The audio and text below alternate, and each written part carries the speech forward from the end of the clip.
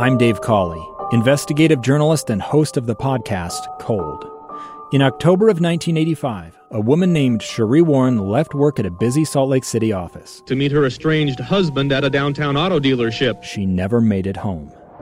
Sheree's car surfaced weeks later in Las Vegas. In the parking lot of a hotel casino. No one knows how it got there. Strange. It was strange. Both Sheree's estranged husband and her boyfriend raised suspicion for investigators. I kind of thought that he might have done something. But no arrests were ever made. In Cold Season 3, we dig into double lives, make new connections in the case, and examine the difficulty raised by reasonable doubt. We want answers just as much as anyone else. They have creeps like that now too, so nothing's changed. That's the new Cold Season 3, The Search for Sheree, now available anywhere you get your podcasts. Let's get moving with Maria. Inspiration to spend a few minutes each day to get moving on the small things that can make a big difference in your life.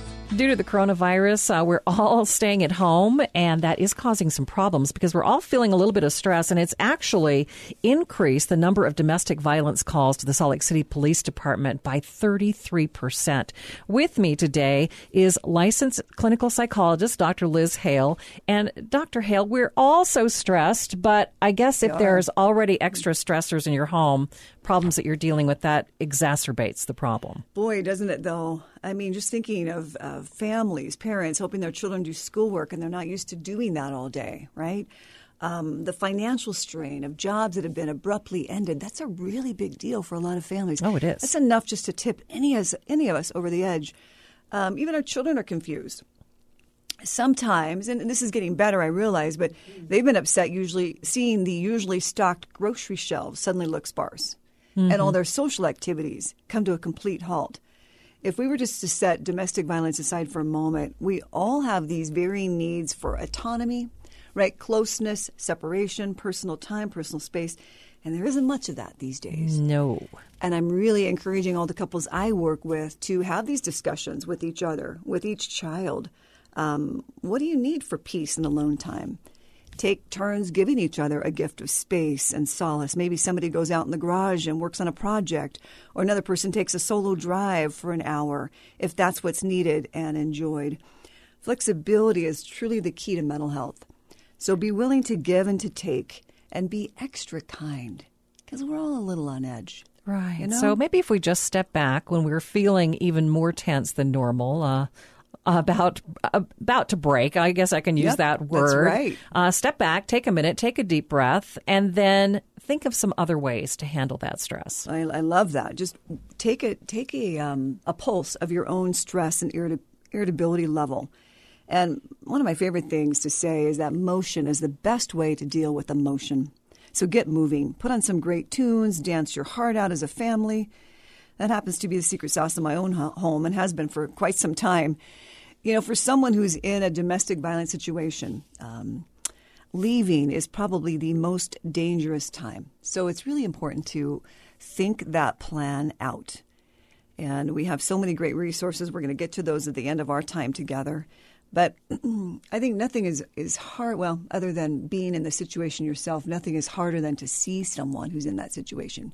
No doubt about someone it. Or a family yes, member? And now that we're isolated, we aren't even seeing our loved ones and being able to see those warning signs. That's right. That's right. It's so crucial to support a survivor. And I call it a survivor because someone who's in that situation, living with an abuser, whether it's male, female, old, young, right? Comes in every size and shape, sadly. They're surviving every day. They don't choose to leave necessarily. Sometimes they do because it is so dangerous to leave. So we need to support them wherever they're at, right? And have them trust themselves. It's stressful. And remind yourself, you can't make a decision for someone else, but you can encourage their well-being. You could help them devise a safety plan for staying and a safety plan when they leave, as well as continue self-care. Yeah, I think you're mentioning a really big point here, though. It is time to reach out by phone. We can still talk to each other by phone and have, conversations that will really help those around us. That's right. Staying connected is so key. Seeking alternatives, for going back to that safety plan a little bit. Where am I going to go when I do go? When I have that window of time and I need to get out and get my children out, I think our wonderful resource in our area, probably our country, even is 211. We have probably the most incredible shelters in place in our community than ever before here in Salt Lake City. The YWCA is also a wonderful resource. If you find that shelters are unavailable for some reason, they're booked because of this coronavirus, consider staying in a motel or even in your vehicle, or check with a family and friend if you can stay there unless you fear that they too will become a target. And never hesitate to call 911, of course. And that's our most extreme cases. Absolutely. They can at least help get you to a shelter. Right? But stick to the self-care. I don't think we can stress that enough for any of us going through life today. I know it sounds so simple, and we find it, though, especially as women, really difficult to practice.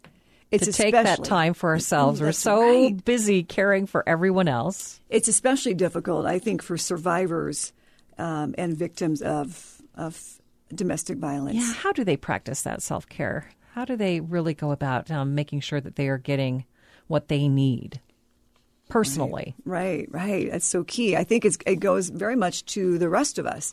How are we eating?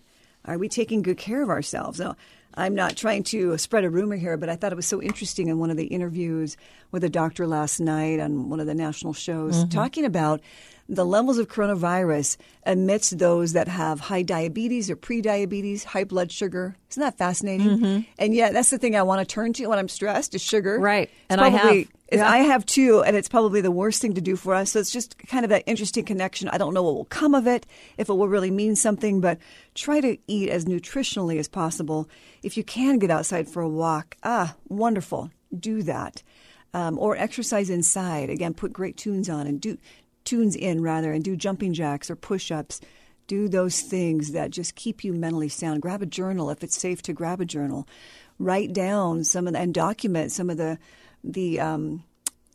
times of abuse and what happened, so that you could use that if you need to one day against that and there's perpetrator. something cathartic about writing things down anyway. That is I know so when true. I have gone through some really tough times, and I admit I love to write, but I do turn to my writing to find solace. I think that's such a gift. It's such a gift if you have that. Creating a safety plan, we mentioned that just a little bit. Again, it's for anyone of any age, both men and women. But have a safety plan when there's an explosive incident. Maybe that means having a bag packed and ready for you just to grab. Keeping your phone with you at all times as best you can. Practicing how you're going to escape your home. Maybe devise a code word that you tell your children or your grandchildren or a neighbor if you need them to flee or call the police. Planning where you're going to go if you do leave home, and just trust your judgment. Again, that person on the front lines, Maria, they need to consider anything and everything that will keep them safe and give them time to figure out what to do next. Sometimes it is best to leave, and sometimes it's best to stay and placate the abuser. Do whatever it takes in that moment to keep yourself and your children safe. Right. One thing I want to go back to is the trust your judgment. Yes. That seems to be a very difficult thing right now, with so many things swirling around for all of us. That, to me, would be probably the most difficult thing. Just to kind of go inside and trust that gut. But especially those people who are the survivors of something like domestic violence, boy, they have sharpened their instincts. They are probably some of the most aware people I've ever worked with, because they live it day in and day out, and they know it. They can feel what's about to go up, right? They know what's going to set somebody off. So they've really learned how to fashion themselves in such a way to try and stay safe and to keep their kids safe. I'm impressed with that. That's very interesting. I'm impressed with that. But it's so easy for the rest of us who are not in a situation of domestic violence to say, just leave. It's not easy. Far more difficult. It's very complicated, difficult on so many levels. And then I think a lot of us don't really even understand that abuse is about power and control. And COVID-19 is just one more external force an abuser can use over his victims in an already stressful time, right? A man or woman, an abuser, can withhold insurance cards or prevent someone from seeking medical attention, if you can believe it. They may withhold sanitizers or disinfectants. They can share misinformation to increase survivors' fear and anxiety. They can use the pandemic to prevent them from seeing family members and say, I won't let you leave because you're going to get that and then bring it back to me.